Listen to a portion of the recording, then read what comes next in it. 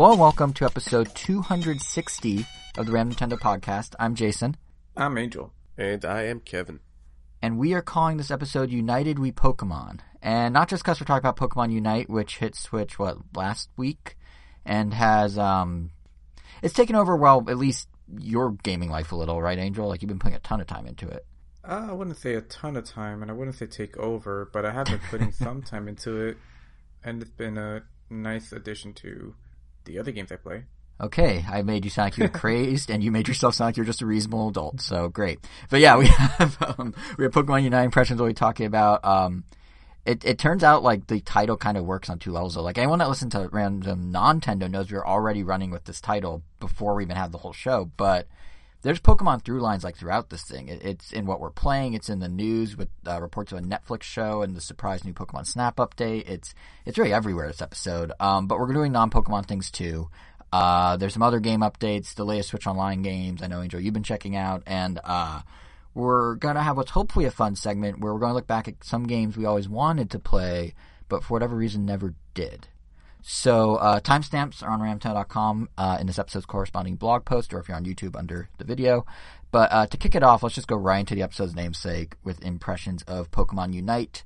Or, really, Angel, if you want to take the lead, what are your impressions of Pokemon Unite? Because you've definitely put more time into it than me. And Kevin, I don't think you've played it. Yeah? I haven't put a single second into playing Pokemon Unite. Oh, there we go. So United, we do not Pokemon in reality. No. Because only 2/3 have. So this title is a misnomer. But yeah, Angel, what are you? Now we were talking about Genshin Impact. We'd be here all day. Kevin, if you had to guesstimate, how many hours do you think you put in a week to Genshin at this point? Because I know it's like ebbed and flowed. I have every day I put in at least 2 hours, at a minimum 2 Wow. hours. Okay. Some days I go even longer with like 4 hours each day, every day. Wow. That is dedication. I think those are my average hours on Twitter every day. Which I don't know if that speaks higher of you or higher of me, but either way, we both have a problem. Yeah, and then I'm absolutely screwed if it finally comes out on Switch. Like, that's probably going to be my entire life. I wonder what happened to that, because it was announced right at the start with the other versions. What was that? I don't even have fun with this game anymore. It's just like a part of my life that I do every day now. So it's literally routine? Yeah, pretty much at this point. Huh. But Pokemon Unite. Yeah. Angel, how are you? I mean, obviously you're putting in a reasonable amount of time that's balanced with your other games, and it's not taking over your life, apparently. Yeah, I don't think I've played all too much. I mean, if anything, you've probably actually put more time into it than me. That's literally impossible, because I've only played it once with you, and you've played it more than that. I mean, I'm like, I think I'm at level 13 now? Yeah, I'm level 5, so you are definitely further ahead. I don't know how long I've played, but yeah, this is... Did we already call the baby's first MOBA? But not on air. Well, I mean, it's definitely my first MOBA, and as I'm sure it was also Jason. So correct. I haven't like ever actively played a MOBA.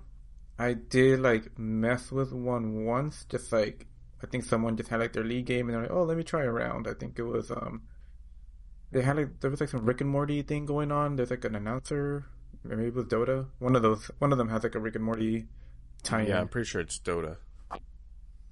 No, yeah, that was pretty funny. I don't know why, Angel, but the framing of that, like I've never really played a MOBA, but like I messed around with one. It sounds like, oh yeah, we were, we just like hooked up one night. Like it was just me and that MOBA for one night only. One night stand with Rick and Morty and a MOBA. Yeah, I mean, this is essentially like the reason I never really tried giving it more of a shot, because like the closest thing I guess to a MOBA that I've played is like StarCraft, and the only reason I say that is just because of the way these games are typically controlled, at least on PC. Like it's just like a ton of clicking. You pretty much click, your character goes there, and they're very casual, slow pace. And once you play it enough, the speed of the characters, like that ends up just kind of going away, just because you're just used to characters moving much, much faster in like your typical multiplayer games. Like it just feels like once you approach another character, you're like, oh, you're either dead or you're going to take a lot of hits, because you just don't have the mobility to dodge, unless, there are some exceptions, which I can get into later. But that is 100%, just to really quick, that is the first thing I said to you when we were playing, was like, why is it so slow? Like, it's not like something you can just gloss over if you've never played a MOBA. You will notice it. You will get used to it, but everyone's probably going to have that experience. That it just feels slow. Yeah, and then later, like once you start playing more games like this, like I mentioned, like StarCraft is kind of like that. When I just like messed around with League of Legends, just like moving around, like I was like, oh, I don't really like the movement. I don't really like how the attacking feels. Like it just felt like, there's no real like recoil or anything. Sometimes you're just kind of like shooting There's no out the like attack. like heavy. There's no weight to it. Maybe that's what you feel. Yeah, there's no Yeah. physics at all. Never mind weight. There's Yeah, just like pretty much. Yeah, it feels like the attacks are missing like an oomph. It just feels like they kind of happen. they're just animations But, on top of other animations, and you're like, oh, I guess this is supposed to be something.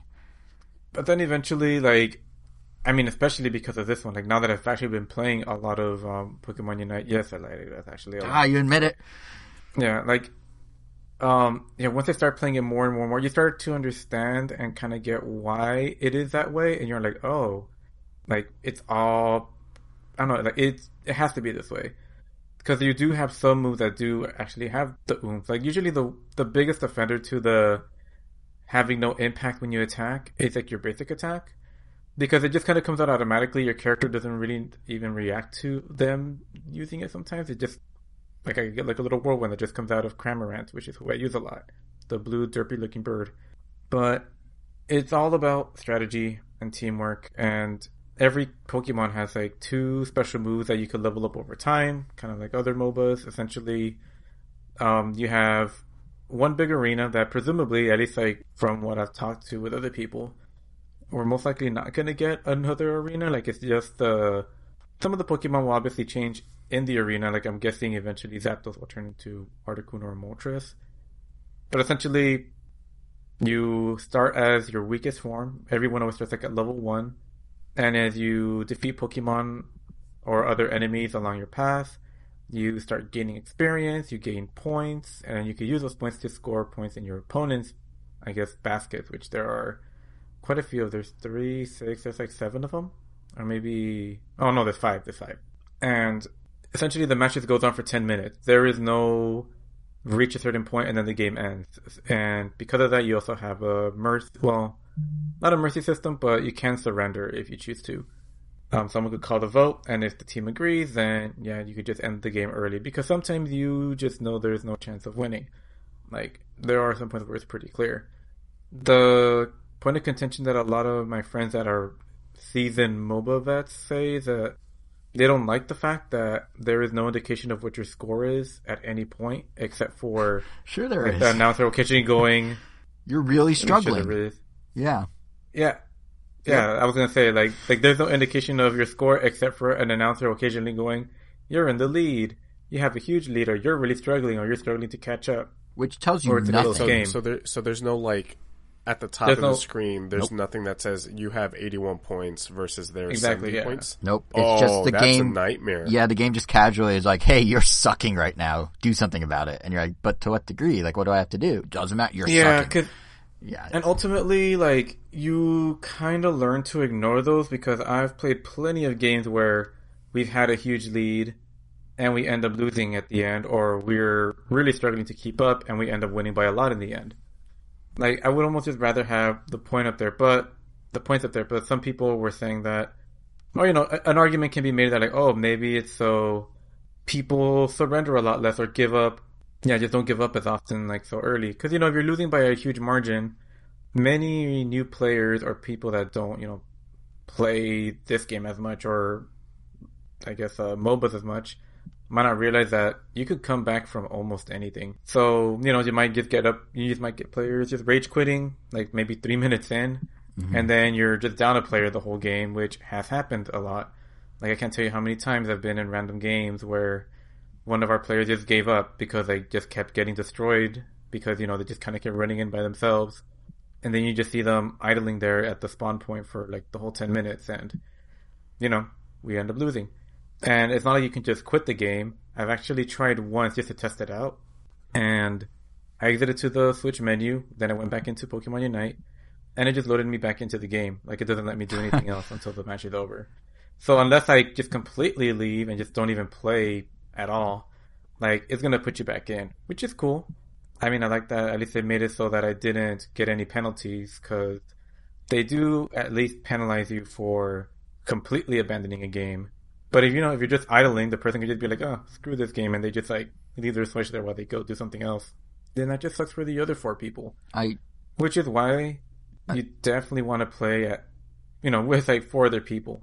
Like, an actual squad of your friends is definitely going to make this game much, much more enjoyable. I mean, even for as much as I am enjoying it, I can tell you that if it wasn't for the pretty consistent group of people, like I have a lot of coworkers that are playing it, so I always have enough to make a group of 5 with them. I have a lot of friends that are outside of work that are also playing it, so I could easily make a group with them. Like, there's no shortage of that. But when I do play on my own, at least now that I've gotten more of the hang of it, and I know, like, alright, I know exactly how to play Cramorant, I know to stay a certain distance away, I know to, like, always pair up with, like, the Slowbro or the Snorlax and stay behind them and just assist them and blah, blah, blah.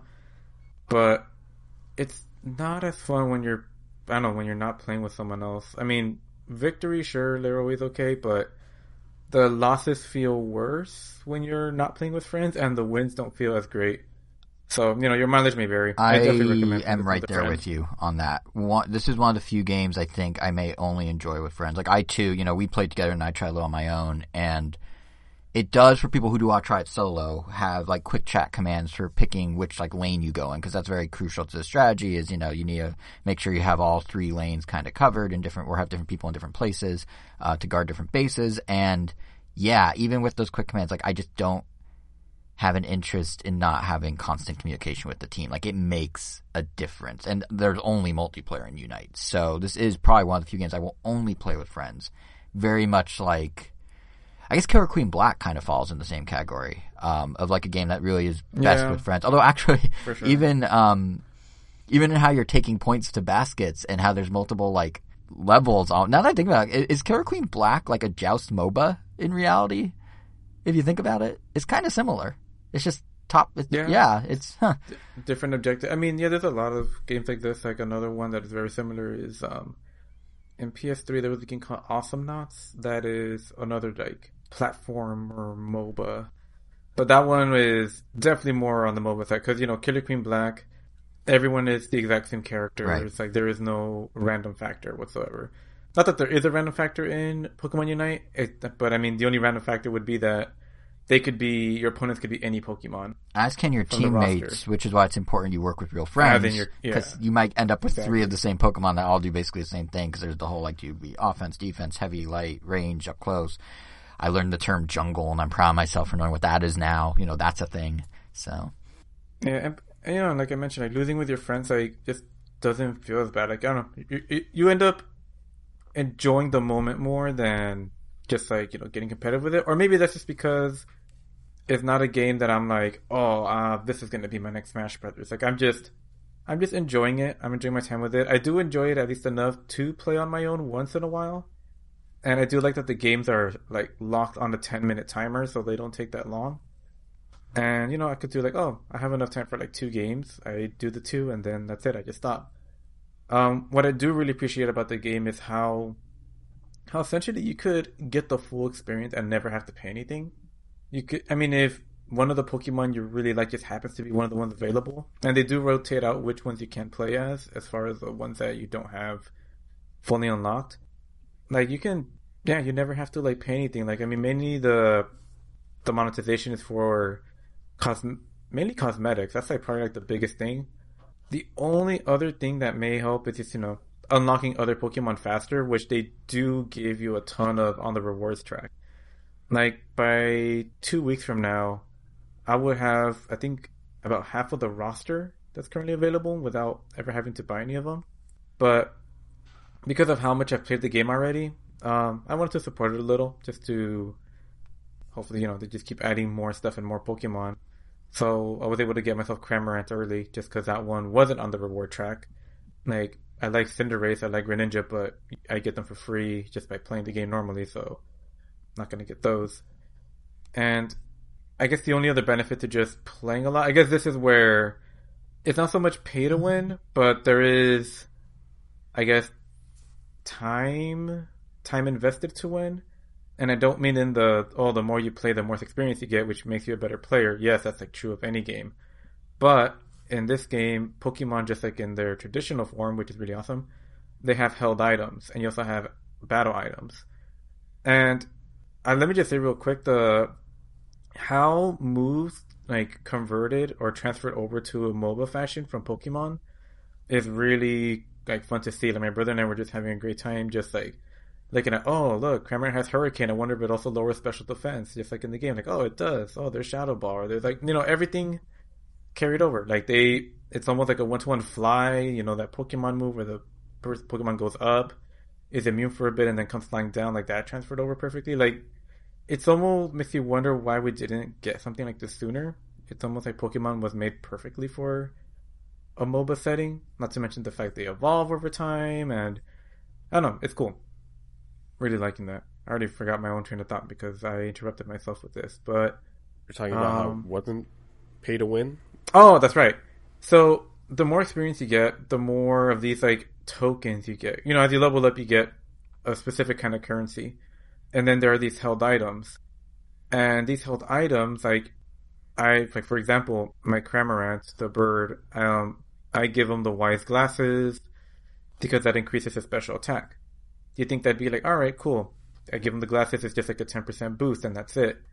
But it's like, no, it's not just that. Like, Cramorants, essentially, you would say you need to give him the glasses as a staple, but you can also upgrade the glasses themselves. So if you put enough time into it, or just purchase like the type of currency that will get you those coins to upgrade the items, you can max out those glasses, and then Cramorant's going to be dealing a ton of damage. And it's really clear sometimes when you're playing against some people, and sometimes like against the same Pokemon, and you're like, whoa, like we're landing the same blows, but like they completely evaporated my health bar like nothing, and like they're like maybe like halfway done. So, that's just like one thing that you're gonna have to deal with. Luckily, really good teamwork will still trump that. Like if you are cautious and you work together to, trap or surprise someone, or just have each other's back, then that won't be as gratuitous. But it's still something that's there just to keep in mind if you ever wonder, like, oh, I'm not doing anything wrong, but I'm still getting blown up by like really strong attacks. So when I saw like some of the videos and some of the articles when people were asking if it's pay to win, a lot of places would just go with the black and white yes or no. The more that I read into it, it sort of sounds like it can be, because let's say Angel, you and your teams that play together, you guys can all easily just buy the upgrades for those items, and then it does become play to win. But then again, like you said, considering that it's a team game, there is still that chance that you guys just suck on a skill level and still get creamed. So it's not like a game where you're getting like an awesome staff that is just going to obliterate no matter whatever your skill level is. So there is. This is more like an edge, to win, if anything. Yeah. And an edge that still like might not even be useful at the end of the day. And the thing that's going to be interesting is down the line how much time will you need to invest if you want to get to that same edge? Because there's like 5 monetization schemes in this game, honestly. Because there's the cosmetics, there's for both your trainer and your Pokemon, there's the battle pass, there's a gacha pull system, there's the ability to outright purchase characters, there's the stat boosting items that you can. I'm sorry, there's a gacha pull I believe system? there's a way to get random new Pokemon if you don't want to buy. There's literally 5 monetization schemes here. Like there's the stat boosting items that Angel was talking about. Like there's 5 different, and the stat boosting ones, if I remember correctly, you buy them with tickets, which you buy with gems, which you either buy with real money or time. So it's like 3 levels deep of monetization, of currencies. So it right now it sounds like it's manageable, but I wonder, especially a game that's partially aimed at kids, like is this a lot? Like in a few months, in half a year, when this game's still trucking along, because it does seem to have a big audience, like. What's that going to look like? Like, how much money are people going to be pouring into this thing or feel they need to? I will say that the more currencies there are, the harder it is to keep up with everything. As a former Destiny player, that game had like 20 currencies, and it just becomes way too much to track. Yeah, honestly, it already is too much. Like, the menu system in this game is so convoluted. It also runs at like 5 frames per second, which is really bizarre. Like, the menus are so like laggy and weird. But like, not to put on my tinfoil hat here, but I gotta imagine the menus are kind of convoluted specifically the same way the currencies are, which is to get people to just say, I don't understand what's going on. I'm just going to buy the thing that gets me the thing and move on. Because you have to dig like 4 layers deep just to get all the free stuff you unlock through challenges and stuff like that right now in like 3 separate places. And I just feel like they're like, yeah, if you really want to put in the effort, if you want to do what Angel's saying and like actually, you know, like form a team and play and put some time in, you can figure this all out and you could play for free and it's great. But if you're just kind of like casually dropping in and out, or if you're a kid that doesn't want to like learn the nuances or whatever, you're just going to throw money at it. And that's ultimately what they want, you know? So it's a weird, I mean, some of the menus are good, to be fair. They have custom controls, which, Angel, I don't know if you used them, but once I discovered this, I switched all the attacks for some reason are on the shoulder buttons, ZR and R. I switched it to ZR and ZL, so it actually feels more like balanced in my hand. I'm not like leaning on the right side of the controller entirely. You can also turn off. That's like the first thing you do. Yeah, and you can also turn off auto aim assist, that which I recommend, because auto aim would keep lurching me at opponents, and that helped me not do that. But anyway, sorry. The biggest one I would recommend is like at the very least just swapping R and ZR to their opposites. Just make R ZR and ZR R. Just because the UI in the game, for whatever reason, backwards. ZR, like has it on the top and then R is on the bottom. So when it tells you like your R move is ready, it's on the bottom, and naturally you just press ZR, you know, the bottom trigger or the bumper. Yeah, I think they mapped it kind of annoying. How if you look top down at the controller it would look, but that's not how you hold it. So it's like they took one, you know, there's two ways you could do that. They took the one that's less intuitive, but they're both like right. You know, depending on how you look at it. Yeah, but they give you the option, yeah, which is great. But yeah, and that's like 7 menus deep to find. So like I said, the menus suck. And even on the item upgrade side, like it actually doesn't take that much to fully upgrade an item. Like there is a cap. Like you just get them to level 20, and I almost have my glasses at level 20. They're like at level 18 or something. So, if anything, like in a few months, like everyone is just gonna have maxed out glasses. At which point, it's like it just negates it. It's just like, oh, it's like you might as well not have the glasses. Well, everyone that's everyone's in on the ground floor, but if you're coming into the game 4 months from now. Oh no, well that's the thing, because like I've been playing a lot of ranked mode, so like presumably if I just keep ranking up the way I have been, I am gonna reach a point where, you know, you just have to go in expecting everyone is gonna have like all their items maxed out. People will know their stuff. It's just like Pokemon, normal Pokemon. Like when you reach a certain like online ranking, you can tell just like by the move they're using and other things that like, oh yeah, they have perfect IVs. Like you just have to assume every Pokemon has perfect IVs at some point. Yeah, I guess. Like it's no longer like oh, I'm special because I worked hard to get this Pokemon stats maxed out. Like no, everyone has perfect stats. It just comes down to the strategy at that point, which is what I can't wait to get to. Because right now, everything is still like all over the place, but. Yeah, so it definitely will get better. That's an interesting. That's actually an interesting perspective, Angel. Because when you think about pay to win, in general, it's always like, oh, people are like cheating to get to the same point as you. They don't have the skills. They just paid their way there, and now you're playing with people that maybe aren't good, and you know you put in this time and they didn't, et cetera, et cetera. But yeah, if you make it analogous to people that kind of hack their Pokemon to do perfect IVs just for battling, it's actually kind of 1-to-1. It's it's not a matter of how they got there, which is very different than a lot of free to play's approach. Because this one, and like especially Brawl Stars, like there is a point where like, oh man, they have a level 9 brawler that has like way better stats than mine, so it's gonna like blow me up. But at the ranking that I'm at, like when I play other brawlers, like we all have level 10 brawlers. Like everyone's brawlers are level 10, so there's no more. The pay to win aspect is completely out the door at that point, and which is cool. Like I like that this game does have that, I guess. Point, I guess, like once you get a perfected out statted Pokemon, then with the items, I guess that's the only thing you can really modify.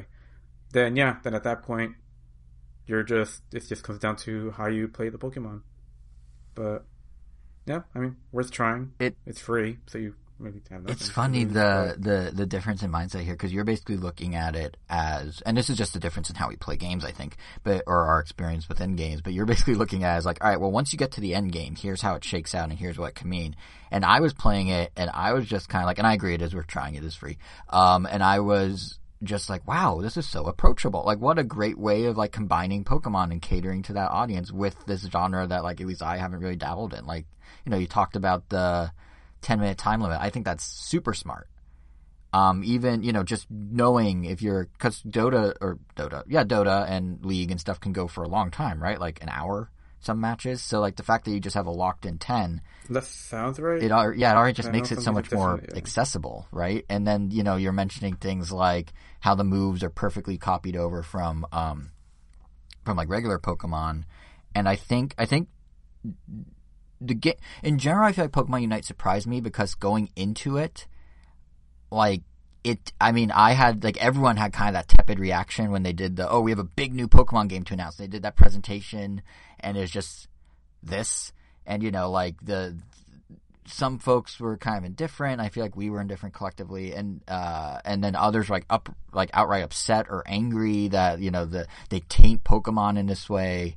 And yeah, I'm pleasantly surprised both by how well it turned out, given all the concerns about being Tencent and the feeling of being a cheap cash-in and the free-to-play monetization, and it turned out okay. And I'm also surprised that it resonated so quickly with people that on day one, this game had 200,000 concurrent viewers on Twitch. And I think for as much as we, can attribute the retention. I mean, they got bashed in that first announcement trailer, right? Yeah, exactly. People were dislike to ratio was astronomical. Yeah. And then now it's doing, and everyone I've talked to has been super good on yeah. That and I think for, as much as we can attribute the retention of players beyond that, because everyone's super high in it, to, or even our own interest, to how Unite maybe is kind of this more accessible version of a traditional MOBA, and it's just pick up and play by comparison, and it just clicked in the right way. I don't think we can overlook the fact that they just integrated Pokemon really well, as a brand and as what it represents, and who the audience is,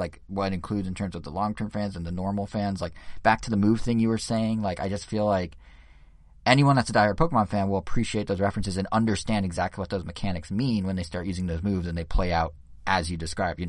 It does this to your defense, it does this with this pause, it does this, that, next thing. And even smaller things, one that came to mind when playing Unite with you was, about 3/4 of the way through the match, you kind of reference this, but there's a Zapdos that shows up, right? And everyone on your team at that point wants to go the game changer. Yeah, and they want to go to the middle of the map and fight it, or strategize around who will fight it, because this Zapdos, like you said, is a game changer. It can turn the tide of battle with its point value. It shows up right before they do this 2-minute stretch where all your points are doubled when you put them in the base or whatever. And say what the old Family Feud. Yeah, exactly. Good old Family Feud. But say what you will about if this Zapdos mechanic may relate to something in the MOBA genre, or what League or Dota 2 or whatever may do similarly. I really don't know. Apparently is an identical thing to this. Yeah, but you know what it parallels extremely well?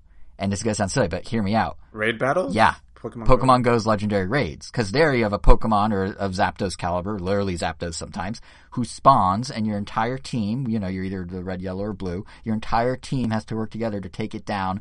And just like in Unite, you basically take it down by spamming it with your most powerful moves. And, there's a massive set of Pokemon fans and subsequently potential players of Unite who, oddly enough for us diehards and longtime fans, their first real Pokemon was Pokemon Go.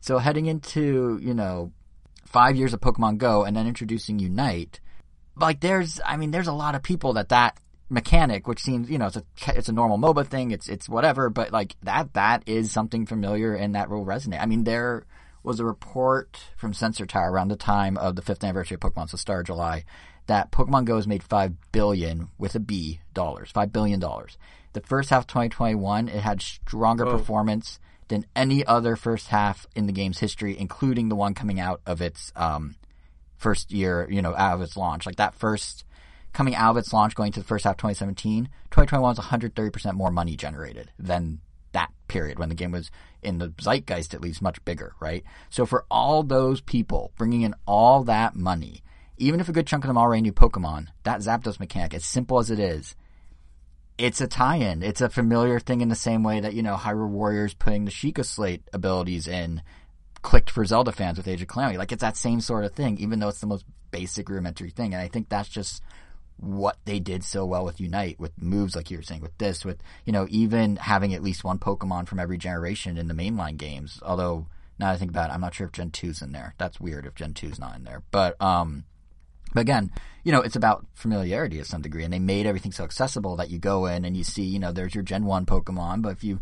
Is Apom Gen 2? Oh yeah, he is, but I guess not playable. Yeah. I guess there's no playable Gen 2. There's a some representation. Chatot in it, which I'm super happy about. But he's just there in the shop. And Bidoof is not in it. I guess I'll see him every day. There's some sort of weird, not monkey's paw, but it's either it has to be Bidoof or Chatot apparently. And I got tons of Bidoof this year, so it's your turn to have Chatot.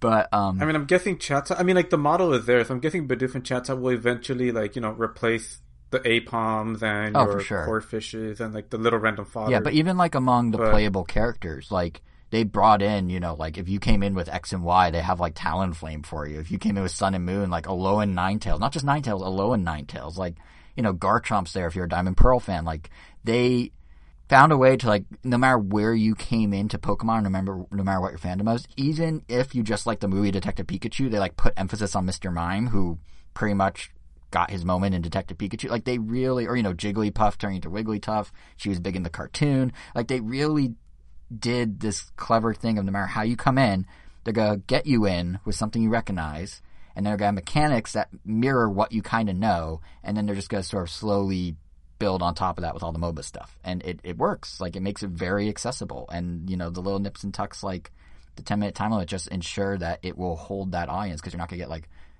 really sucked into this game that never ends and be like, I don't have the time for this. Like it's a really clever balancing act they're doing.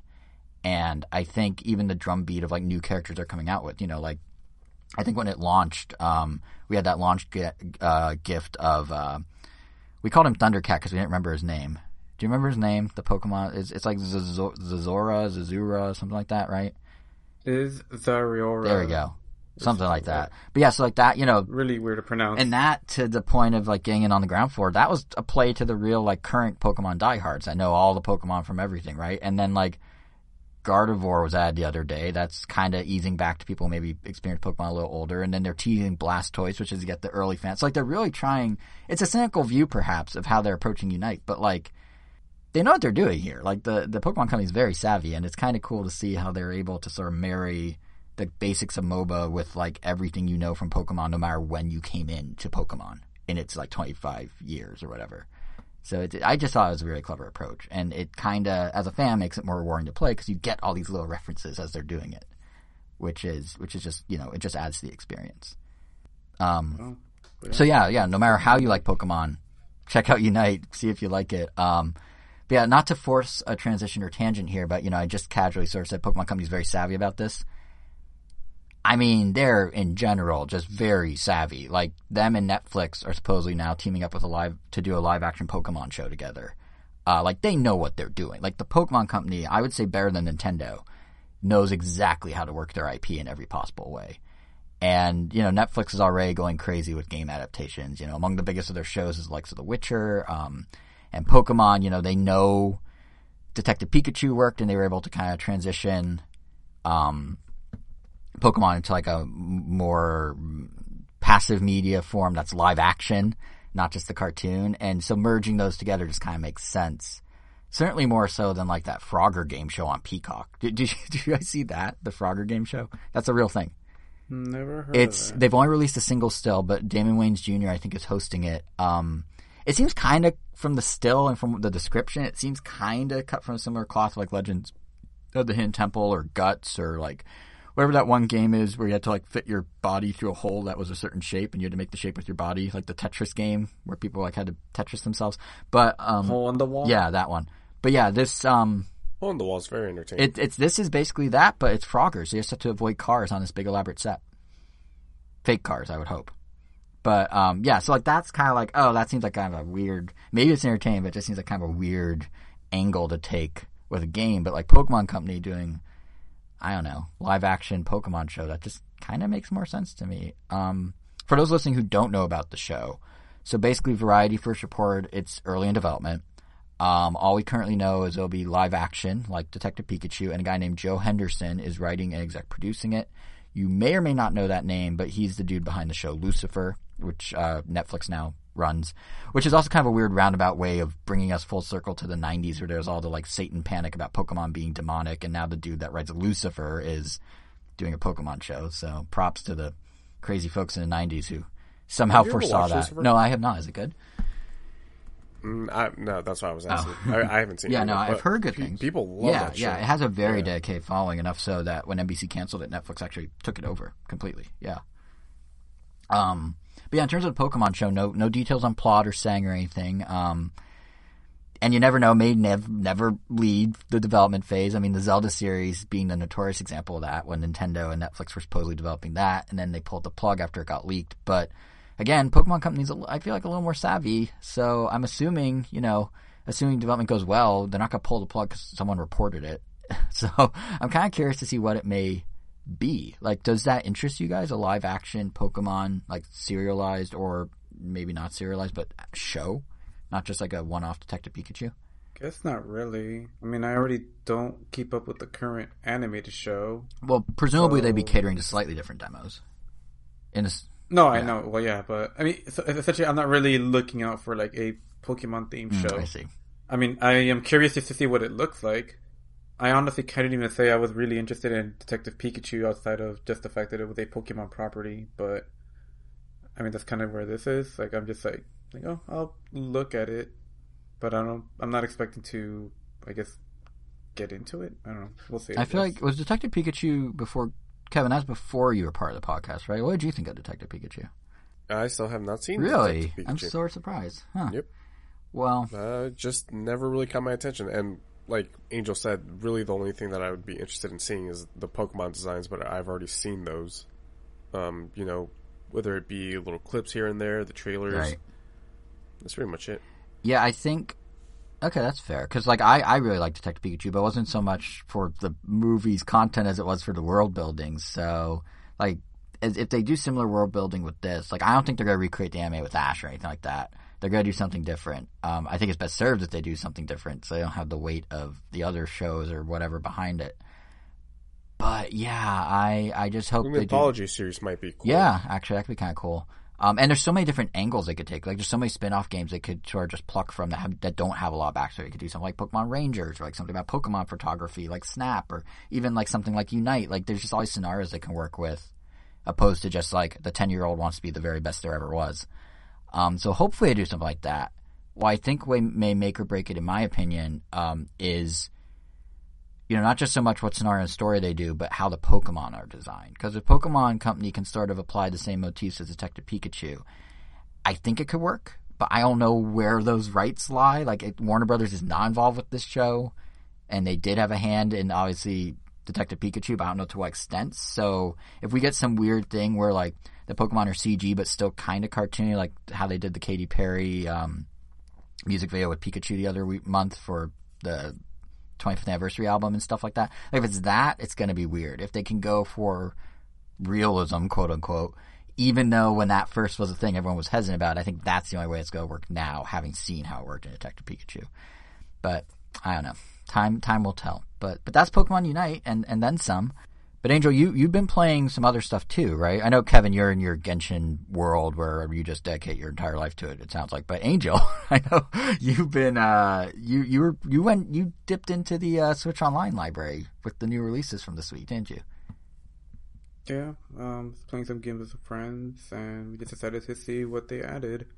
So we checked out Baseball Simulator 2000, 1000, whatever it's called. I think it's 3000 because it's from the real future, not the like fake 90s future of 7 years later. And then there was this other game. I don't remember what it was called, but it was like a puzzle game that kind of played like Bust a Move, but not quite. It was kind of interesting, and it was surprisingly really fun. I did not expect to actually really enjoy that game.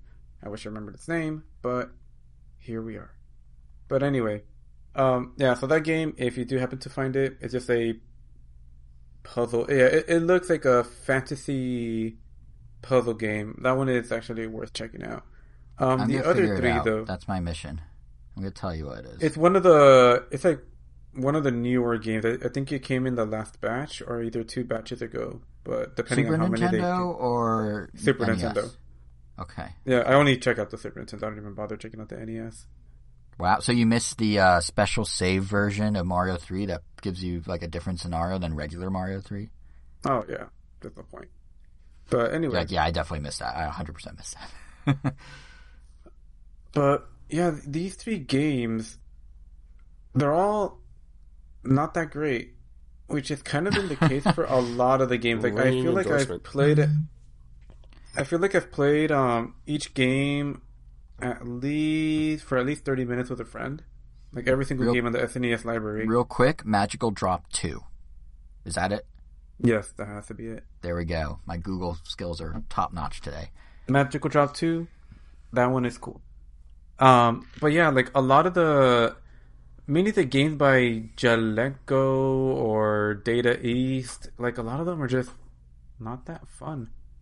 And a lot of it has to do with like their physics, like, and I'll mainly get into Claymate and Jelly Boy, but essentially Jelly Boy and Claymate have like the same problem, but in opposite ways. And essentially, like, the way you play a platformer, I feel like physics shouldn't be something that you should be really messed with unless, I guess it serves the gameplay. And what I mean by that is just make it feel like Mario, unless for whatever reason, Super Mario Bros. 3 or Super Mario World, like nailing that down, like the way it feels to jump and like, you know, go up and down is so difficult to get down that other companies just either never figured it out or just went out of the way to make it feel different, and as a result made it feel worse. And I don't know, maybe, and I know that kind of stuff probably takes a lot of work, but yeah, anyway, like Jelly Boy, we'll start with that one. That game has really weird jumping physics. Like, you go, normally, instead of feeling floaty, it feels, I don't know, it feels like you have a lot of weight in the beginning and then you kind of shoot up towards like the middle of your jump. It's like you accelerate as you're jumping and then you come down really fast. But because you like have a really slow, I guess, ascension as you start to jump, I don't know, it gives it this weird feeling of like being both floaty and heavy. And the way the levels are designed just doesn't really help it. Like, it feels like the jump should be, I guess, give you more horizontal motion, but it seems to favor vertical, which doesn't really seem to benefit you all that much.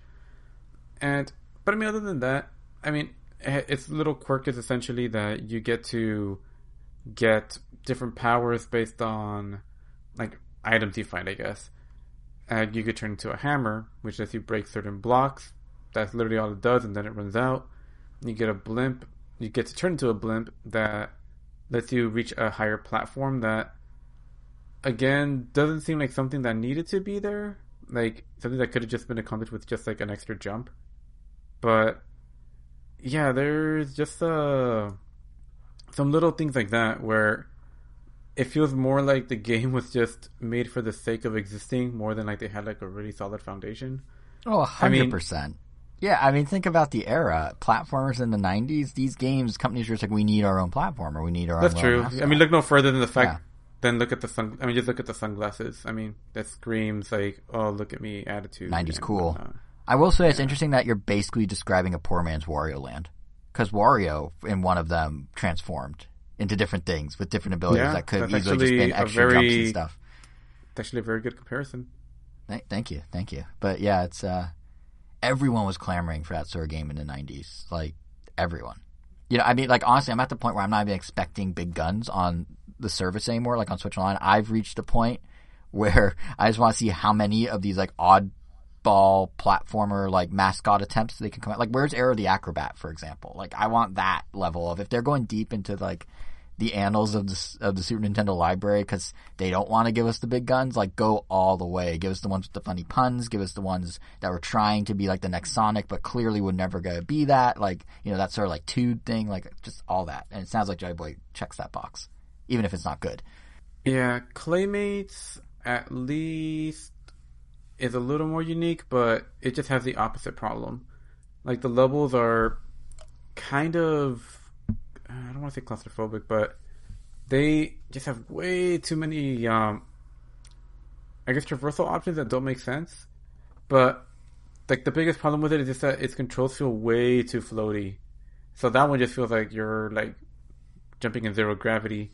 And almost immediately, we found, like, I guess an issue where there's a mouth you could turn into, because, you know, you're made of clay. You collect balls of clay around the stage, and you get to turn into either like a cat, a bird, a mouse, or a fish. And you know, so poor man's Shantae. We have poor man's Wario Land and poor man's Shantae. Basically, yeah. And when you turn to the mouse, like, you get like this. I guess you roar, you whatever you squeak. I guess it's like a sonic squeak that defeats enemies. But if you move while you're squeaking, which makes your mouse stationary, you can go so freaking fast that the level like barely has like. And I think it can barely keep up. It just looks like a crazy blur. It's like you're like literally faster than I've ever seen Sonic move in any game. And and that's just the mouse is standing still. You can also just run normally without doing that, and you see the mouse is full speed, and it's actually not that fast. But what kind of makes this game, I guess, it's more interesting than just like a not that great platformer, is that the overworld is kind of like a puzzle. It's like, it's not like Mario where it's just walk to level B or walk to the next level. It's literally like okay, you completed the level, now solve a puzzle like by moving around that area to get to the next area. And I don't know, it makes it definitely a little more interesting than simply, like I said, just picking the next level. You have to figure out how to get to the next level. But historical footnote there. I also didn't know that Clay Fighters, like the Clay Fighters 63 and 1/2 or whatever on N64 and stuff. I didn't know it was like Street Fighter, where it was a different genre originally with Claymates, and then they turned it into a fighter with the sequel. I had no idea like the Clay interplays, like Clay universe existed outside of those two fighting games. So that honestly was the most interesting thing about this whole announcement this time. But yeah, you can say that for sure. But the only other one I played was just a game called Bamboozle, which isn't a bad game. At least I don't know, because it took us way too long to figure out how this game even worked. It just kind of does a bad job of explaining its goal and its controls and everything. That I don't even think we ever really fully got it down.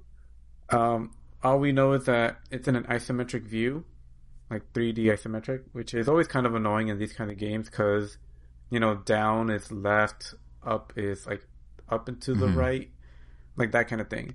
And it's a game where if you go in the wrong direction, you die instantly because you're on this grid and you have to, I think it's make a bomb explode and then you get to move on to the next part. It's not exactly clear. It's kind of weird. But yeah, like that one we had the least amount of fun with just because it didn't really make sense. But yes, I don't really have a lot to say about it except like the character just looks kind of goofy. But yeah, Bamboozle. I would stay away from that one. Just play a Magical Drop. 2. And Baseball Simulator. Magical Drop 2. Man, Magical Drop 2. And Baseball Simulator 1000 was the baseball game. It wasn't that great either. It was also kind of like the menu could be a little clearer and the controls were also kind of weird. It's like you have to hold the button to swing, but if you like let go at any point during your swing, you do like a half swing. It makes sense. It just doesn't feel super intuitive. But yeah, that's those games. And that's what's new with Switch Online. We have so many great pull quotes that Nintendo could put on the game pages for these over on their website. Like Poor Man's Wario Land. It's a baseball game. Play Magical Drop 2 instead. Like great pull quotes. I do think honestly that we're in such a weird, like Nintendo's going down such a weird road with these Switch Online updates of just bizarre stuff, like the stuff that's left over when you went to go rent a game at Blockbuster in the 90s, which I think is probably an analogy I made before. But I kind of am almost like thinking it'd be kind of fun if we just always check them out and just make it a recurring segment every time they do an update. It's just like, they are these weird little pieces of game history. Like, like I was saying, Jelly Boy's like a very 90s game based on the 90s gaming trends of making a mascot platformer. Claymates spun off a whole series that did much better. Like, it might be kind of fun. I mean, we're not going to get the big guy. Like, Japan got Shin Megami Tensei in their update this month, or some Super Nintendo version. We're not going to get that, so we might as well dive into the weirdness of it. Put the random in Random Nintendo. I wonder if it's just all that Nintendo of America can get. Oh, for sure. I think what's happening is every company is realizing, unlike with Virtual Console where no one really figured out how to do retro game sales, every company is realizing they can just do it themselves. They could just list individual games on the eShop as is, or with kind of like remakes, like the Sega 3D games they did on 3DS, where it's like Outrun and stuff, but they gave them depth. Like they could do that. They could just list them as is. They could do compilations. Like they have all these different ways they can cut Nintendo out and make money. Because at least with Virtual Console, they still got money per game. This, it's a blanket. It's, Nintendo probably pays a flat rate. So, if anything, it might just be a one-time license fee. So, yeah, I don't think anyone's interested in actually giving real games. And these guys are like, well, we're never going to sell Claymates or Jelly Boy to anyone. But, if Nintendo wants to give us a hypothetical $50K for it, sure. Why not? That's $50K we didn't expect to have otherwise. That's probably how we got here, in all honesty. Yeah, that's a shame. Yeah. Yeah, if Nintendo put in a little more hustle to make this more of a service like Game Pass, I think, if they were willing to accept the fact that they need to compete with games being sold themselves, we could have a really cool lineup. But I think Nintendo's more interested, I've noticed, when they promote these now and saying over 100 games. Like when they announced Claymates, Jelly Boy, and Bamboozle, they didn't even announce them on Twitter. They knew the backlash was too strong. So they put out a video on YouTube, and that was it. And then when they launched them on the 28th the other day, they did tweet it, but they tweeted as the library has been updated to include over 100 games, including, and then they just kind of casually tucked them at the end. Like it wasn't like new games available. They buried the lead the best they could. Like they know. So now it's just a numbers game. It's just a bullet point on the back of a Switch Online card when you go buy one at Best Buy or whatever. We will never get the numbers, but I wonder if most, if not 80 to 90% of these games are started, played for an hour, and never touched again. I bet you're right. I think even an hour is generous. Yeah. I think some of these are 15 minutes. I mean, Angel, let's say Jelly Boy. How long did you spend with it when you and your friend played? Maybe 15 minutes. Yeah. 20 tops. And that's with two of you kind of riffing off it together when playing online. So yeah, I can't imagine it being higher than that. It's probably lower than that even. We got more enjoyment talking about what wasn't working than what was. Yeah. Yeah, it's definitely... I think the sooner people come to accept that Switch Online is not going to be a virtual console in the way that it initially seemed to be marketed as, the sooner these games become fun little oddities to try for 15 minutes, like a weird roadside attraction, and less of a main purpose of why you're turning on your Switch. And then under that logic, they're not bad. You just have to kind of gauge the expectations, and you could argue the expectations shouldn't have to be gauged, and Nintendo should put the effort in, but clearly they're not. So if you gauge the expectations, now I'm just excited to see Air the Acrobat because I played it twice as a kid, and it's kind of I don't even know if it's good or not. It might be a bad platformer. I don't remember. I just thought it was kind of cool as a kid. It was like what Sonic was to speed, Arrow was to kind of double jumping. So who knows if it's good, but just having that little 10-minute nostalgia hit might be kind of fun. So, I'm not waiting for Earthbound. I'm waiting for that at this point. I've, reassessed my life and my expectations of Switch Online. So, yeah. Jason. Yeah. But while we're on the train of Angel segments, because Angel, you're just killing it this episode, you had a fun idea for a segment of not what we've been playing, but almost to the point of what Switch Online is now filling in, games we never got to play. But in this case, games we maybe regret. Do you want to explain kind of your thought here of what we're going to be talking about? Not really. Oh, okay. I think you did a good job of saying it. In any way that I could have. All right. So, yeah, basically... Yeah, it's games we missed out on that we now regret. Yeah. So I know it was your idea to talk about this. So what is on your list? We'll just ping pong around. What's your first one? Yeah, my biggest one, the one that I've always wanted to play but never get the chance to for one reason or another, is Donkey Konga. And by now, I've seen full playthroughs of it, so I know exactly what I would be getting into. But I just can never find the time or just ever get to play it. And it makes me sad. But maybe one day I have it. Angel, I have it if you want it for a bit. Yeah, and where has that gotten me? You never asked for the drums. I appreciate that, but I meant more for instance, not quite the same vein, but I've always wanted to beat Beautiful Joe. Because I started it when I rented it a long time ago, I think around the time it first came out. But ever since then, I just never really played it. I just never got around to it. So I really want to just finally put that to end and just beat it. But there was like that long gap where you were offering like, oh, like I have it, I can let you borrow it, but yeah, like we just never got around to it. And even when, and eventually I got it, like I found it at GameStop for like $5 or less, or I don't know how much. And I just still haven't played it. Like it's just sitting there. Same thing with Resident Evil 4. Like I really want to play Resident Evil 4. I've never started it either, but I own it. Just never got around to it. Just something happens, one reason or another. It's just one of those things. I think also there's also, the timing of the release and the context. Like something like Donkey Konga. Like, I think I said this when we did our anniversary retrospective on Donkey Kong, but I always associate Donkey Konga with the game the thing I first ever heard Rock Lobster in.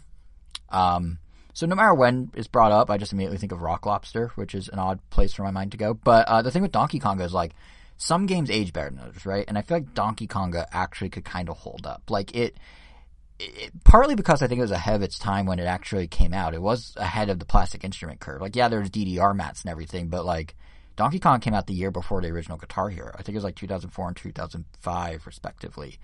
And that drum, even in the standards that Guitar Hero and Rock Band set, it is a surprisingly solid piece of plastic. Like, it does feel like a drum. Like, there are obviously two big buttons that you're drumming on, but they put like this soft cloth plastic on top that would actually move like you're hitting a real drum. Like, it felt like a drum head or drum skin or whatever that's called. And you also had like this mic on the side, so you could like clap or hit the side of the drum and it'd do like a third input. And what was kind of nice is because it was flexible, because it was kind of like the stretchy drum head and you could clap or hit, you could actually kind of control how hard you were hitting. Like, you were able to, it didn't necessarily affect the game, but if you wanted to like really get into it and annoy, or in my case, annoy my parents when I was like 14 or 15 or whatever, like, I could, or if I wanted to play a little softer, I could. And gameplay wise, like the exact game still is, we just got one on 3DS and on Switch.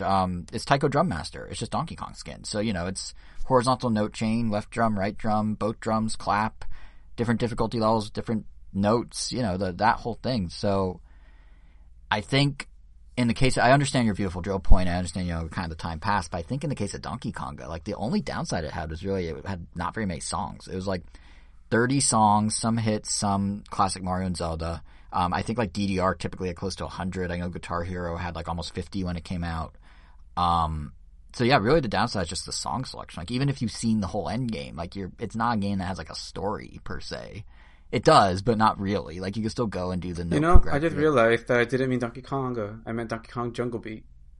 Oh, that one is. Nice. I will say that one is the better of the two, honestly. So, and I actually forgot Donkey Konga existed. That's really fun. I was so surprised that you're so into Donkey Kong. I'm like, oh, I guess because it's a rhythm game, but it is. And I was like, well, it is fun. Now that I remember that it's a thing, and now I still feel like, yeah, that's also another game I wish I played because, it's Donkey Kong and it's a rhythm game. But I love that you got completely the wrong game. But it is like not so much rhythm heaven and more Guitar Hero, so yeah. Yeah. So not as hyped to play that compared to Jungle Beat, which is the actual one.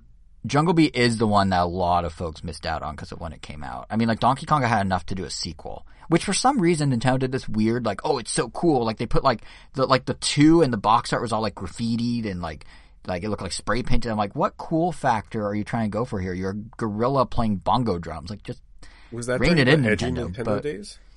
Yeah, that was like 2005. Yeah. That was like the who are you era of their marketing. But it's just like, what are you doing? Like, who's like, oh man, I wasn't going to get the game with the gorilla playing bongos, but you put the 2, like it's dripping wet graffiti paint, like spray paint, like I'm in. Like, that's not a thing. And the music didn't mirror that image. Like, it was all, Rock Lobster. But yeah, Jungle Beat's one I think a lot of people probably regret, to your point, Angel. It was on Wii, if I remember correctly, but I don't know. I'm just saying, as someone that's waggled a bunch with the Wii and someone who has the bongos, there was definitely a visceral, unique thing about playing Jungle Beat that way as it was originally intended. Like the boss encounters where you just need a drum roll to land punches was just super satisfying. And yeah, I think to your point about like, yeah, you got Beautiful Joe years later, but it was kind of one and done at that point. That is sort of the thing, is like, that's kind of thing with these experiences, I guess. Not to go on a rant here, but like, it's not. I don't think you can just, in every case, revisit a game at a later time and be like, oh, yep, that's the game. It's kind of the experience of the game at that time, in that environment, in that moment. You know what I mean? Like it's often the surrounding context that also shapes the experience. Like one game that immediately springs to mind of that is Piano 3 on the GameCube, which, well, there's a lot going on with that game. And I guess this is one of my picks, the one I regret not playing. Because first of all, like, to your point, Kevin, about what was like Nintendo edgy cool, like Piano 3 was like very 2003 cool. It was this sort of like stark white futuristic world. You had this female protagonist who would do all these acrobatic moves and fire energy balls from her hands, and had this kind of techno soundtrack, and it was basically like a slick, gunless take on Devil May Cry, like third-person action game. I mean, even the logo was so early 2000s cool. Like, it did that thing with the 3 hexagons that, you know what I'm talking about? Like, in the early 2000s, everything had those 3 hexagons as, like, kind of half a honeycomb, which, full disclosure, Random Nintendo's logo, when we were a daily news site at that point, also had the 3 hexagons. I couldn't tell you why. I could do revisionist history and say maybe it represented the 3 pillars of Nintendo, GameCube, Game Boy, DS, 3 hexagons, but this was 2 years ahead of the DS, so I really have no idea why, but Capcom stole it from us is all I'm saying. But anyway, no, my point is, I bet if I were to play Piano 3 now, it'd probably be really clunky. And in 2003 or whatever, I think even if it was still clunky, it was very of the moment and signified a lot as a Nintendo fan, because this was the first of the so-called Capcom 5, this big commitment and partnership between Capcom and Nintendo that would like signal the return of major third-party exclusives to GameCube, and not just major ones, but like ones that are more mature for like a savvier gamer audience at the time, when, you know, Nintendo was being called kiddie, and it for some reason mattered if a game was cool or kiddie or mature or not just fun. Like, this was of that time. So I have to imagine in that moment, playing Piano 3 would have hit a lot different than if I were to find a bargain bin copy of it in 2021, like kind of how you do with Beautiful Joe, Angel. Like, I think it's not saying it's not worth playing now, it's only, you know, was worth playing then from surrounding circumstance, but it's hard to necessarily extract the game out of the circumstance, because that experience combined is something I feel like I just missed, you know? So I'm looking at its Wikipedia page, and something very interesting that I'm looking at is, do you know who directed it? Mikami, right? Yep. That's a very strange entry in his resume. Yeah, no, it was, so that, like, the Capcom 5 was a huge thing at the time, and it was going to be these 5 games from, like, Capcom's top people. I don't know if he was recognized as being a top person at that point, but he was, you know, on that path. And it was, like, they were putting all their effort into this, and then only 4 of them got released. It was Resident Evil 4, Piano 3, Beautiful Joe, and Killer 7, you know, so Suda 51 was part of this initiative. The 5th game, Dead Phoenix, got canceled, and then of the 4 that got released, Piano 3 was the only one that remained exclusive to Nintendo. The others went everywhere else. And it's just, you know, it's such an interesting, like, little moment. In the same way that I feel like for a lot of Nintendo fans from Super Nintendo to the N64 jump, when Square Enix was like, nope, we're going to PlayStation, like, that was a moment in playing, you know, and then having the chance to play a Final Fantasy game back on the Nintendo system with Tactics on Game Boy Advance or with Crystal Chronicles, like, for fans that followed along with, like, Nintendo, you could play Crystal Chronicles Remastered on Switch with its weird online and everything and be like, okay, this is fun, but, like, having the first 3D Final Fantasy on your GameCube right there when Nintendo was pushing connectivity and all that, like, that was a moment that you can't recapture. Like, either it was there or you missed it. And this kind of felt like that on some scale. But yes, it is interesting that was him that led the charge. You know, oddly, I'm going to make one more point, and then I'm questioning if I even want to say this, because it's a take. It is a take. I admit it's a take, but I'm going to say it. I feel like this whole point I'm making about moments, I think that's why I'm not buying Skyward Sword for Switch. Like, it's not quite the same. It's the surrounding moment that makes it. But I'm trying to figure out, like, I bought every Zelda remake, and I didn't buy Skyward Sword HD. And I think it's the idea of the game kind of being a product of its time. Like, I'm not sure if I want to open this can of worms I'm about to open, but I think I just did. So I think I need to now, it's too late to turn back. I think I need to explain myself. So, I guess here we go. But basically, I think what's holding me back with Skyward Sword HD and why, like, and how it kind of ties into games you missed in the moment you missed them is, like, the remnants of the motion controls just make Skyward Sword still even feel kind of dated in a way. Like, dated in a way that other remakes aren't. Because the thing with Skyward Sword is, and you can tell I'm like trying to figure out how to word this as I'm talking, but the thing with Skyward Sword is it was made as kind of a showcase, right, for Nintendo's like entire ethos at that time, like motion control, recreating realism, the Wii Motion Plus, the Wii itself, and with that at that time, a lot of folks felt that hurt the game. You know, the motion controls needed to be precise. You couldn't just sit on the couch and play. Like conceptually, it was really cool to roll a bomb or fly that beetle drone and have it, you know, be how you made the motion, or you do the sword swipe and like Link mirrored it 1-to-1, the exact angle.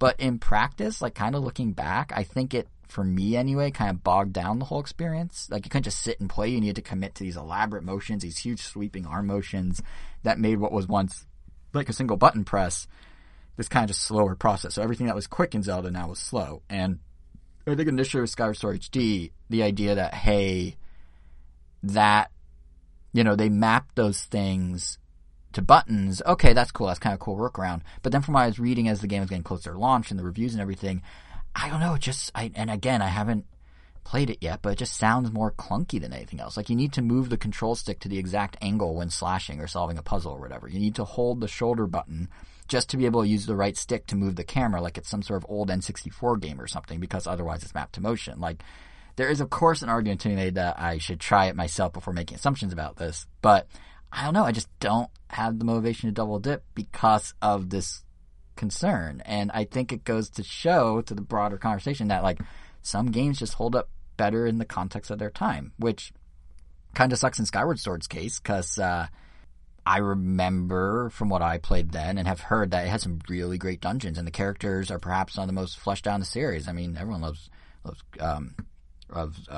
his name, Groose, but I don't know. There's also part of that wishes they maybe did like a Resident Evil style remake of Skyward Sword that takes its scenarios, its dungeons, its characters, and just puts them in more modern gameplay. Like, I know that would never happen, like, but that in a way seems to be the best way to check out a game you never experienced the first time around, if they're, you know, through the lens of more modern expectations, I guess. Like, but then doing that, now that I think about it, they basically be making Breath of the Wild 2, since from what we've seen of that, you know, it's basically Breath of the Wild merged with Skyward Sword. Like, they took the verticality idea from Breath of the Wild 1 and extended it even more vertical. Like, it's not just see that mountain over there, you can go to it. It's like, do you see the sky up there? You can go to that too. So, I don't know.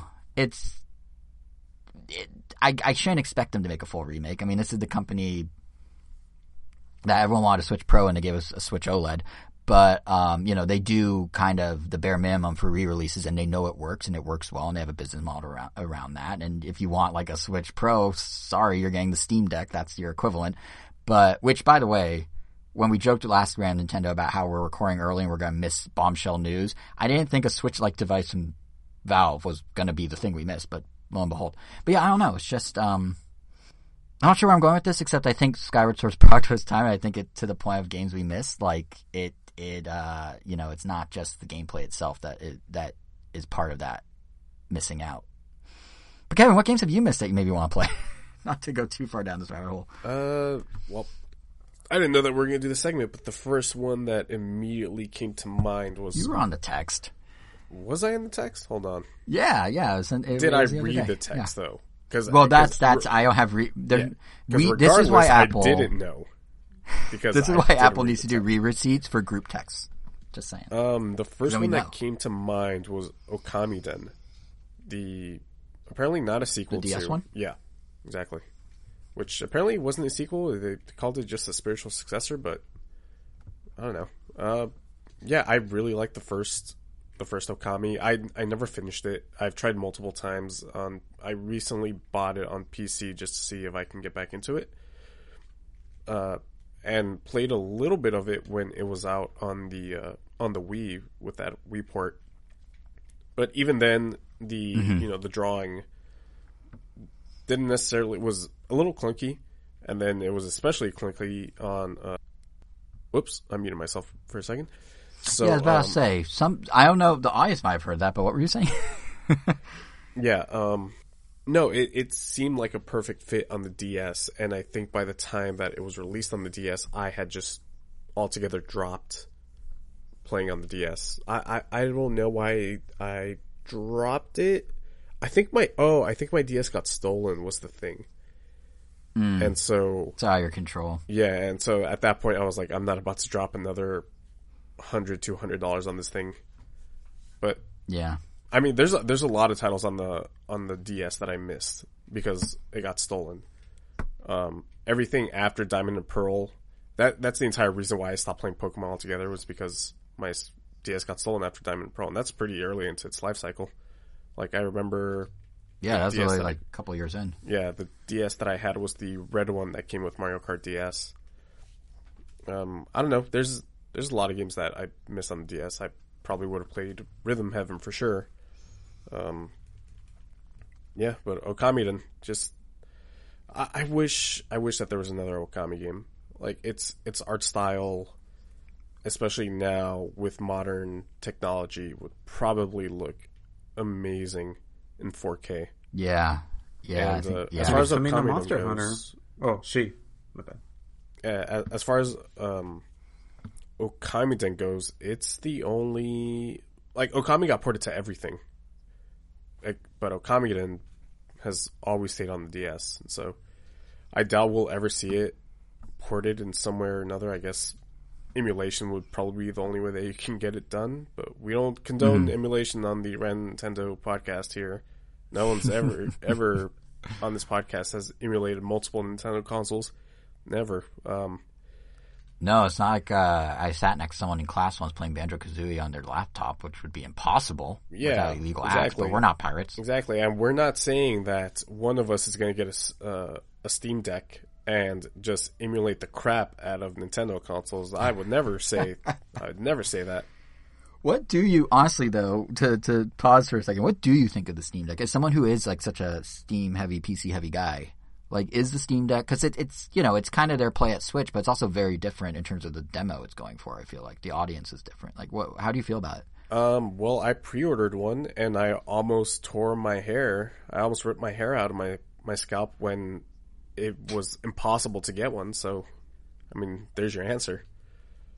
But fair enough. Yeah, it's interesting though, right? Like, it's basically like this. I mean, it has to be more niche than the Switch, right? Like, it's this upgradable, customizable. Well, it's not necessarily a PC you take somewhere. I thought they said you can get different. You can, if you want to, unscrew it and put in different stuff like memory and whatnot. No. I believe the only thing that you can really upgrade is the storage capacity, and even Valve is saying, like, hey, you probably shouldn't do this. I see. Oh, so it is a little more going after Nintendo directly, or going after the Switch audience directly. I don't know if it's going directly for the Switch audience. Like, in terms, I don't expect this to run games. I mean, sure, it's going to run some games better than the Switch. Like, I'm sure Apex wouldn't look as bad. Well, you can't even play Apex on the Steam Deck for reasons, but if it were on the Steam Deck, right, I'm sure it'd run better and look better than it does on Switch. But I mean, the big up that it has against my Switch is I already have this huge 200 plus game library on Steam. So yeah, and I have played maybe about 10% of those games, and now you're telling me that I can play a bunch of these indies on the go, or at least in bed. Yeah, sign me up. Mm-hmm. Yeah, it's interesting because, like, for so long, even like how The Witcher was like, oh, it's the cross save is with Steam and Switch and that's it. Like, there's kind of this like harmony between like Steam and Switch where, you know, games would play nice with one another, or if it's on Steam, it's like, if it's on Switch, it's likely on Steam. So it will be interesting for that subsection of the crowd, so to speak, like, of gamers, where they go gravitate towards at that point. Because the Switch has probably gone beyond that audience now, and the industry's at a point where no one's gonna lose. Like, there's no console war in the way there was. It's not like if the Steam Deck comes out, suddenly the Switch is gonna flounder or whatever. But it is kind of interesting that, like, this is by no means a Switch killer. Some people were touting it to me. It's I was too like, niche. you're insane if you think that this is gonna kill the Switch. But it's interesting though, because a good chunk of like early Switch adopters were folks who are like, oh, I want to play like games on the go that I have in my Steam account, that I have in my PS3 or PS4 or Xbox One or whatever. This is kind of the alternate route for that. So, like, if they choose, okay, I want to upgrade, like, if for that subsection of an audience, they are choosing between what they thought would hopefully be a Switch Pro, but was in the Switch OLED, or Valve's literal version of a Switch Pro, essentially. It even can plug into a TV, if I'm not mistaken, right? So it's going to be interesting to see how it shakes out. But Valve's hardware history is one that I don't expect this thing to like blow up, especially because they're shipping it out over like the course of like a year and a half. But it's interesting. It's definitely unexpected. Yeah. Also, talk about stealing Nintendo's thunder. They announced it an hour after Nintendo announced Switch OLED pre-orders, which were then an hour after the Steam Deck was announced. So it's like they really wedged it in at just the right moment. Well, I don't know if they stole its thunder considering the sort of unhype there was for the OLED. So I will say I did pre-order it, the OLED. It's happening. We're big surprise there. I know, shocker. But sorry, that was kind of tangent. You're talking about Okami and Okami Den. Okami Den, yeah. We're probably never going to get a port of it, and I don't have a working DS. I think I have a 3DS lying around here somewhere, but yeah, that's never going to happen to me playing that game unless it gets ported, which, like I said, I highly doubt that'll ever get ported. No reason for Capcom to do it. I think it's very much also of its era, right? Like in the same way that I don't think we're ever going to see Spirit Tracks again from Nintendo. Like there was in the mid-2000s, stylus-based touch control adventure games were kind of a thing because the DS made them kind of a thing. Are they going to hold up in a world where everyone has touchscreens on their phone? They just use their finger? It's hard to say. Like they were of their time, and maybe the gameplay mechanics still work, but like, will it resonate? That's probably why Okami's been released 12 times over, and Okami Den is just buried, if I had to guess. Yep. Were there any other games of note for either of you? I feel like Angel, you were tossing around Geist the other day when we were chatting. Yeah, that's definitely another one because I know very little about it, which just makes me want to play it more. I just know it has to do with controlling a ghost of some sort.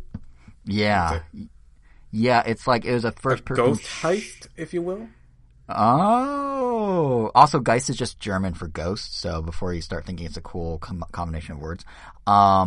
But yeah, that game I never got to play it either, but it always was kind of an interesting idea because it was, basically you are a ghost and instead of picking up weapons in a first person shooter, you are, possessing things. So you can possess people that are holding guns, you can possess objects, you can possess, doors and swing them open, like whatever you need to do. And it was kind of like in the same way that Metroid Prime was a first person adventure, not a first person shooter, as we were talking about last episode, like Geist was kind of that. It just was a little more towards like action. Like from my understanding, it was a little faster paced, but it's very much cut from a similar cloth. Like again, of Nintendo's like trying to be cool era in the GameCube, like edgy GameCube days, like Eternal Darkness, Geist. Like there are all these games that Nintendo is like, we're gonna publish a Western game in a genre we don't normally touch and try and get this kind of more mature audience.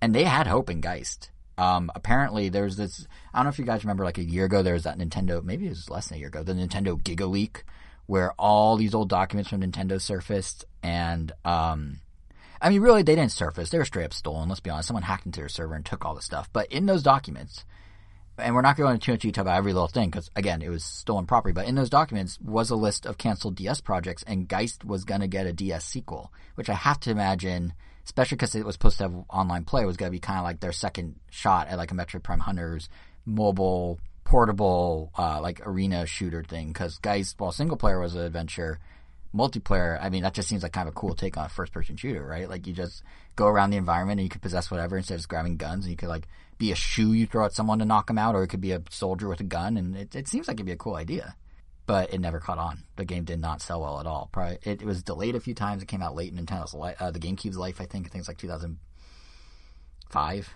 or something. So like it was sadly not meant to be, but would have been cool. On that list also, interestingly, was a new Pokemon pinball from the developers of Metroid Prime Pinball, which we also mentioned last episode. And that just reminds me, I never played Pokemon Pinball Ruby and Sapphire. And I don't know why. I loved the original. I thought the Rumble Pack was the coolest thing on the Game Boy, but when the Ruby and Sapphire sequel hit Game Boy Advance, I just ignored it. And that one doesn't seem like one that's stuck in time. That one can probably hold up. Like, the other game that developer did besides Metroid Prime Pinball was Mario Pinball Land. That one may not hold up because they kind of like threw an isometric thing, and it was very much like milking the GBA for its full graphic power versus like necessarily being a good pinball game. But like Pokemon Pinball, yeah, I wish I had a chance at that. That one I think I did get to briefly play, but yeah. Oh, you did? Wait, you briefly played Geist or you briefly played Pinball? No, Pokemon Pinball. How did Ruby, from what you may recall, did Ruby and Sapphire, like, did the sequel hold up? Like, was it still as good as the original? Did you play the original? I've never played the original. I just played the sequel. Well, then your opinion is worthless. No, I'm kidding. Wow. But just kidding. Yeah, it's fun. There's so many games. I know for sure coming in out of the Switch era, there's gonna be a bunch more. But yeah, were there any other games you guys want to mention, or should we actually get to a little bit of news? Because there was a little bit of news. The only other game that I regret not playing, it's even a more recent one, is Shin Megami Tensei 3 Nocturne. Wasn't that on Yeah, Switch? no. Well, let me get to it, buddy. Sorry. Hold your horse there. No, I kept telling myself, I'm going to play this, I'm going to talk about it on Random Nintendo, and just never got around to it. I have so many live service games that I keep up with. Genshin, Apex, every now and then I'll throw in Final Fantasy 14. And it's just, it's so weird how I went from this guy who plays nothing but RPGs to, and devoting an hour to like 3 hours every day, just, checking away at an RPG like Kingdom Hearts or Final Fantasy, to somebody that just plays on hours these games that just have an infinite progression system in terms of of new characters, of battle passes, and I can no longer be satisfied with an RPG that I could just sit down and play for a little bit. It needs to be living, breathing, ever expanding. Not necessarily that it has to be, but it's just, I guess over time, it's just a game that I can't fully put myself into. Interesting. Yeah, it's... And again, I think that kind of goes back to the same idea of like games being products of their time and relevant in their time, because like Nocturne's a remake. So if you played it when the original came out, probably would have resonated a lot differently, but the landscape has changed so much. Yeah, exactly. Which is actually, you beautifully teed us up, Kevin, for the news, because all the news from Nintendo of late, like if we talk just first party news, was exactly what you're talking about, which is just like games aren't one and done. Like games now, games that are out have new updates. Maybe not live services, but like the big thing Nintendo announced was a game that seemed like a one-off, Pokemon Snap, new Pokemon Snap, has new content out of nowhere. It's arriving Tuesday, so likely by the time some folks are listening to this, and it's like a good amount of content. We're talking 2 entirely new areas called Mighty River and Barren Badlands, as well as a new side path that kind of Honey, I Shrunk the Kids, your Neo vehicle. So you're actually experiencing Pokemon from the first level from a very smaller, different perspective. So the little guys are big and the big guys are huge. And yeah, all 3 routes have day and night alternatives, and scattered throughout are 20 additional Pokemon. And in and of itself, it's like, okay, neat. Like there's not much to say. Like we could maybe after it's out if we have impressions, but like what we're going to say. But I think in the context of this like entire conversation we're having about these overlooked games and when, what keeps a game afloat or what keeps people's interest, like it's just kind of interesting to see how Nintendo is going about updating their games. Because here we're talking about 6 new experiences out of 18, like new levels or alternate takes on levels. That's a 33% boost in content, not even including the new Pokemon, and it's free. And I'm sure, like, Angel, this isn't, or even you, Kevin, like, this isn't going to turn the tide in you buying the game. Like, I imagine Angel would take you up chat talk. Kevin, I don't even know what would take you to get. But, like, it's not, like, necessary for people who are totally zoned out of it. There's something to clue in, right? Like, you're not necessarily clamoring for Pokemon Snap with 33% more content. Exactly. Yeah, but what stood out to me with this news is that in the same week they did this, Nintendo also announced the next update for Animal Crossing New Horizons, which is, by comparison, and a comparison to not just the quantity of Snap content, but also past Animal Crossing content. By comparison, this update they just announced is literally nothing. Like, the press release headline is, and I'm just going to read it directly, free update adds fireworks to August in Animal Crossing. That's it. Fireworks. I guess I take that back. There are 5 new items you can get from Nook Shopping. But basically, the big update for late summer for Animal Crossing is a fireworks show. And I do realize it's a bit of an apples and orange comparison because Animal Crossing is over a year old and it's had updates that, like Red and his paintings and swimming and holidays and a bunch of items. But even then, like, I don't think you can make the argument that what Animal Crossing added is equivalent to a game like Pokemon Snap getting a 33% very clearly quantifiable boost in content. So where I'm going to, like, to circle back the conversation of overlooked games a little, it just strikes me that unlike the games we talked about missing, the ones in the past, it is, in a way, kind of harder, but also simultaneously easier to like miss out on modern releases. Like, because live services exist, other games now need to kind of like keep updating themselves to compete. But if you have an interest in a game, it's a lot harder to like if you have any remote interest. So not Pokemon Snap, your guys' case. But let's say I didn't buy Pokemon Snap. In my case, it's a lot harder to just outright miss it. I mean, yes, if you don't buy it, you're not going to participate in the DLC and you're none the wiser. But if you have an interest in a game, there are now multiple opportunities, ample ones, where you're making the conscious decision repeatedly to not engage. Like, it can't just be like, oh, it slipped by. Like, there's no, oops, I missed Hyrule Warriors Age of Calamity, because half a year later, guess what? There's DLC and they're reminding you this game exists. It's not like it can just slip off your radar completely if you are paying any attention to the, the broader like franchise. And you're choosing at that point to continue to leave it off your radar. And it's very much, kind of the point we made before, that DLC serves to extend, basically as extended ad campaigns for games. But I think just seeing like the 30 million selling Animal Crossing utilize DLC in such a minimal way versus new Pokemon Snap going all in, made me just realize kind of how different the idea of selling a game in 2021 has to kind of be. Like how much harder it is to basically miss a release if it's on your radar whatsoever. Because like back in the day, like I feel like there's just kind of one category of game, right? Like ensured, there's one category of game that ensured it would reach a maximum audience, like the Evergreen. And those continue to do really well. Maybe, even crazier now in the Switch era than before. Like similar to what happened with the Steam Deck. The NPD numbers for June came out after we did our early recording of the last round of Nintendo. And yeah, Switch's number one hardware units, Mario Golf Super Rush, strongest debut in the franchise's history. Switch Effect is in full effect. Same old points we talked about before. But the thing I wanted to highlight was when you look at Switch's dedicated top 10, it really emphasizes how massive those evergreens are just on their own. Like, they don't need DLC to buoy them. Like, if you're Mario Golf Super Rush, you get to fly number one on the chart because you're Mario and maybe hold on to that for a bit. But if you're Game Builder Garage, you're not cracking the top 10 in your launch month, even though you're a first-party game. If you're Tony Hawk 1+2, like, which did well enough with its belated Switch release that it rose like 34 spots and is back in the top 20 in June, you still aren't in the top 10 of the Switch alone, because like the evergreens are just this impenetrable wall of sales, and those are the games that in the past nobody would miss, right? Like everyone from the N64 era has some connection to GoldenEye or Mario Kart 64, at least like 95% of people.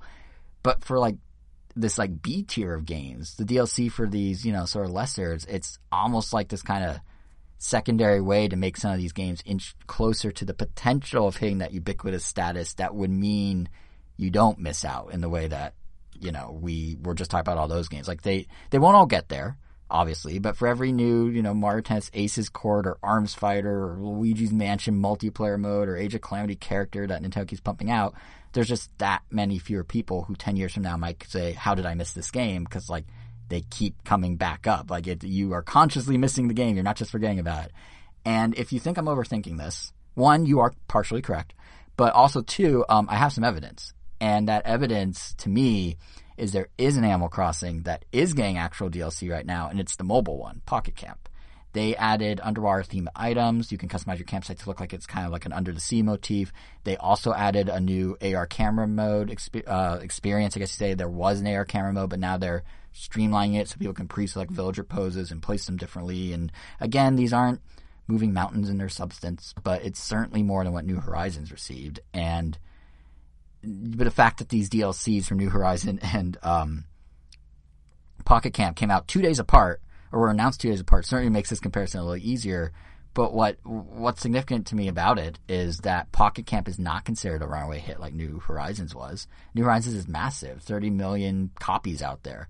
And the attitude towards Pocket Camp is that it just kind of exists. Like, it generates money for Nintendo for sure, but I think I think it might actually be one of their top mobile performers. But even then, like, it's not the game that's everyone's like, oh, I can't believe I didn't play this. Oh, I have to buy it. Like, New Horizons is still in the top 20 of the overall NPD chart. It's still in the top 10 of the Switch. Yet, and this is where my point lies, Pocket Camp needs ongoing activities to keep attracting folks, and Horizons apparently does not. And Pocket Camp is kind of the embodiment of the B tier of Nintendo, where they're trying to elevate the game to get that other audience, and New Horizons is the A tier. And I just find it interesting that we used to only have the A tier, and everything else was a one and done. But now there's this whole secondary tier. And it makes it that much harder for us to run into this conversation 10 years from now about what game did we miss. Because you just can't. You can consciously choose not to play it, but you can't just, like, not have it happen. You are multiple times being like, no, I'm good. No, I'm good. No, I'm good. And that's just such a different world. It's just, gaming in general is just such a different world now than it was even, 10, 15 years ago. Anyway, that's my spiel. I just feel like, I don't know, like I said, gaming landscape is just, it's such, like, if you dropped what gaming is in 2021 with live service and everything on 10-year-old versions of ourselves, we would be completely overwhelmed, I feel like, right? Even with the idea that, like, a game like Dr. Mario World can just end and stop working. And, like, you may have downloaded it, but can you imagine if you had, like, Dr. Mario on your Game Boy or N64 or GameCube or whatever, and it just one day stopped working? But that's what they're doing with Dr. Mario World now. It's just such a weird, if you think about it, just such a weird, different world we're in now. Did you guys play much Dr. Mario World? I know, Angel, you at least played it at launch. That's literally it. Yeah, that's kind of the same. Kevin, did you ever get into it? No. That laugh. I do wonder, like, to some extent, the fact that it's called Dr. Mario but actually isn't Dr. Mario. Like, I wonder how much that was its downfall. Because, like, when it first came out, if I remember correctly, I think on the show, both Angel, you and I were both kind of like, yeah, it's a fun match 3 puzzle game, but it's not Dr. Mario. Like, I mean, honestly, if anything, it was more like Virus Buster. Because, Dr. Mario, you're matching pills that are 2 colors, and you have to line up 3 of the same color, and then they disappear.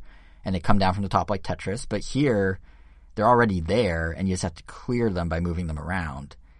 And, like, within, I guess, that construct, Nintendo did flesh out a fun little puzzle game. There's single player with, like, kind of Candy Crush style progression. There's multiplayer online battles. But it's not Dr. Mario. And it's using, like, all the tropes of every other puzzle game. Clearing the board. Stamina. Capping your experience unless you pay money or wait more time. But because everything is so familiar, even the single player progression, I wonder how many people tried it. They're just like, this is just like Candy Crush, but not. Like, I'm just going to go back to Candy Crush. Because that's the audience they presumably were going for. And then the diehard Nintendo fans are like, wait, this isn't even Dr. Mario, it's Virus Buster. And they might not have been interested because they were expecting a Dr. Mario. So I do wonder, like, how much that ended up hurting the game. But I guess we'll never know, except I guess we will know to some degree that something happened because they're shutting it down in November. But what's to blame, we may not know. Although it does feel like Dr. Mario World is also, it kind of represents the other side of the coin in terms of, like, this discussion of how games can't be won or done anymore. Because I think the problem now, I think you can be too try hard with this stuff, Like, I have to imagine there's some cynicism towards the sheer number of new doctors and characters they introduced and how apparently these characters can dramatically influence the game, but, like, no. I feel like they just need to chill with that. Like, I love Dr. Goomba Tower, if you guys remember him, 3 Goombas in a jacket, but, like, I think there's a point where they're doing fan service with the characters, but the fans just didn't care. There are just too many, so. Which, I guess, actually, to bring this episode full circle, I'm just rambling now, but to bring this episode full circle, that's a major advantage of Pokemon Unite. If it has to go the free-to-play route, which it does, and it will, and they're going to do the same characters, at least they have 900 existing ones to choose from. There's a whole Pokedex out there. Nothing needs to feel forced. It's all natural, and I suspect that's why Unite is going to end up working out really well. Anyway, now I'm done ranting. Was there anything you guys want to talk about before we wrap the episode? Or thoughts on anything I just said, because there's a lot. So, you had good thoughts. Those were good thoughts. Thanks. Appreciate that. Okay, well, so there you have it. As promised, we managed to have Pokemon Unite the episode. It's at the beginning, at the end, in the middle, every step of the way. But yeah, next episode we'll be covering probably no Pokemon, actually. I don't think there's any Pokemon news planned. But I do know we're going to have impressions of Great Ace Attorney. Andrew, I think you already bought it. I'm about to pick it up this weekend. If all goes yeah, but I haven't had a chance to play it, so if not next week, definitely the one after. Because, like, yeah, it's story-driven. Based games like this, like, I could literally tell you right now already, like, yeah, it's going to be the Ace Attorney formula with a new gimmick or two. And even just from looking at the trailers, I could already tell you that if you like, I guess, visual novel games, I would easily recommend it already. Like, I don't even have to play it. Right. But it's just how the story. It's just going to come down more like, I don't know, is it going to hook me early or not? I don't know. We'll see. I have a good thing about the story. It's just cool seeing, I guess, getting ready to play a game that doesn't have Phoenix or Apollo in it whatsoever. I mean, there's a descendant of them. I mean, I guess Phoenix is a descendant of these characters, and apparently others appear there as well. But yeah, this will be interesting. It is. Yeah, it is the first almost fully clean break in the franchise, right? So that will be kind of interesting.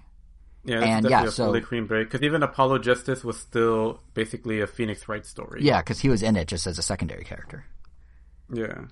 Yeah, so it will be interesting. Yeah, and it did get good reviews. So it's more just like, how does the story resonate? How does the new gameplay mechanics for the interrogations resonate? So yeah, we'll have all that. If not next episode, the one after. But to see if it's next episode, you can check back on August 15th. That's when the episode's going live. I don't know what else we're talking about, Kevin. I don't know if you have any games you've been playing or want to, by then have been played. But I guess we'll find out. Talk about. Oh, okay. Intriguing. So we may have great Ace Attorney. We may have something from Kevin. We may have some news. Make sure you don't miss it by subscribing and following to us on all the platforms. We're on Twitter at Random Nintendo. We are on every platform, podcast app under the sun. Google Podcasts, Apple Podcasts, Stitcher, Spotify, Pandora, TuneIn, our YouTube at RandomNintendo.com. We're also on iHeartRadio and a few others. And you probably want to subscribe to us to make sure not just that you won't miss that episode in 2 weeks, but also the next Random Nintendo, which will be in the weekend in between, so I guess like August 8th or so, with whatever non-Nintendo things we have to talk about. So there's a lot of mysterious intrigue of what we'll be talking about, but we'll see. Hopefully I can finally talk about Chainsaw Man. Oh, yeah, that's right. You're going to talk about Chainsaw Man. Yeah, so we at least have that. Yeah, individually, if you want to hear thoughts on anything from us as they come to us, we're on Twitter. I'm JSR7. Angel is Wero, WEIRO_O. Kevin is KV Ngomi. I feel like our Twitters are becoming sort of foreshadowing for our episodes. Like, I know the points I make on my Twitter end up on the show, and I know, Kevin, you've talked about Chainsaw Man on your Twitter. It's going to end up on the show. But, yeah, so you can follow us if you want to get a hint of what's to come. Angel, you're pretty good about playing the cards. Yeah, I literally tweeted not so long ago that I'm looking forward to playing Ace Attorney. Oh, well, there we go. So you're foreshadowing. Like, I literally just was able to I just opened my copy, like, not so long ago. Yeah, I need to actually probably pick it up after we're done recording today. But, from Best Buy, not a sponsor, but they should be. Best Buy. Anyway, yeah, so that does it for this episode. Kevin, take us out. Why did you say it like that? I don't know.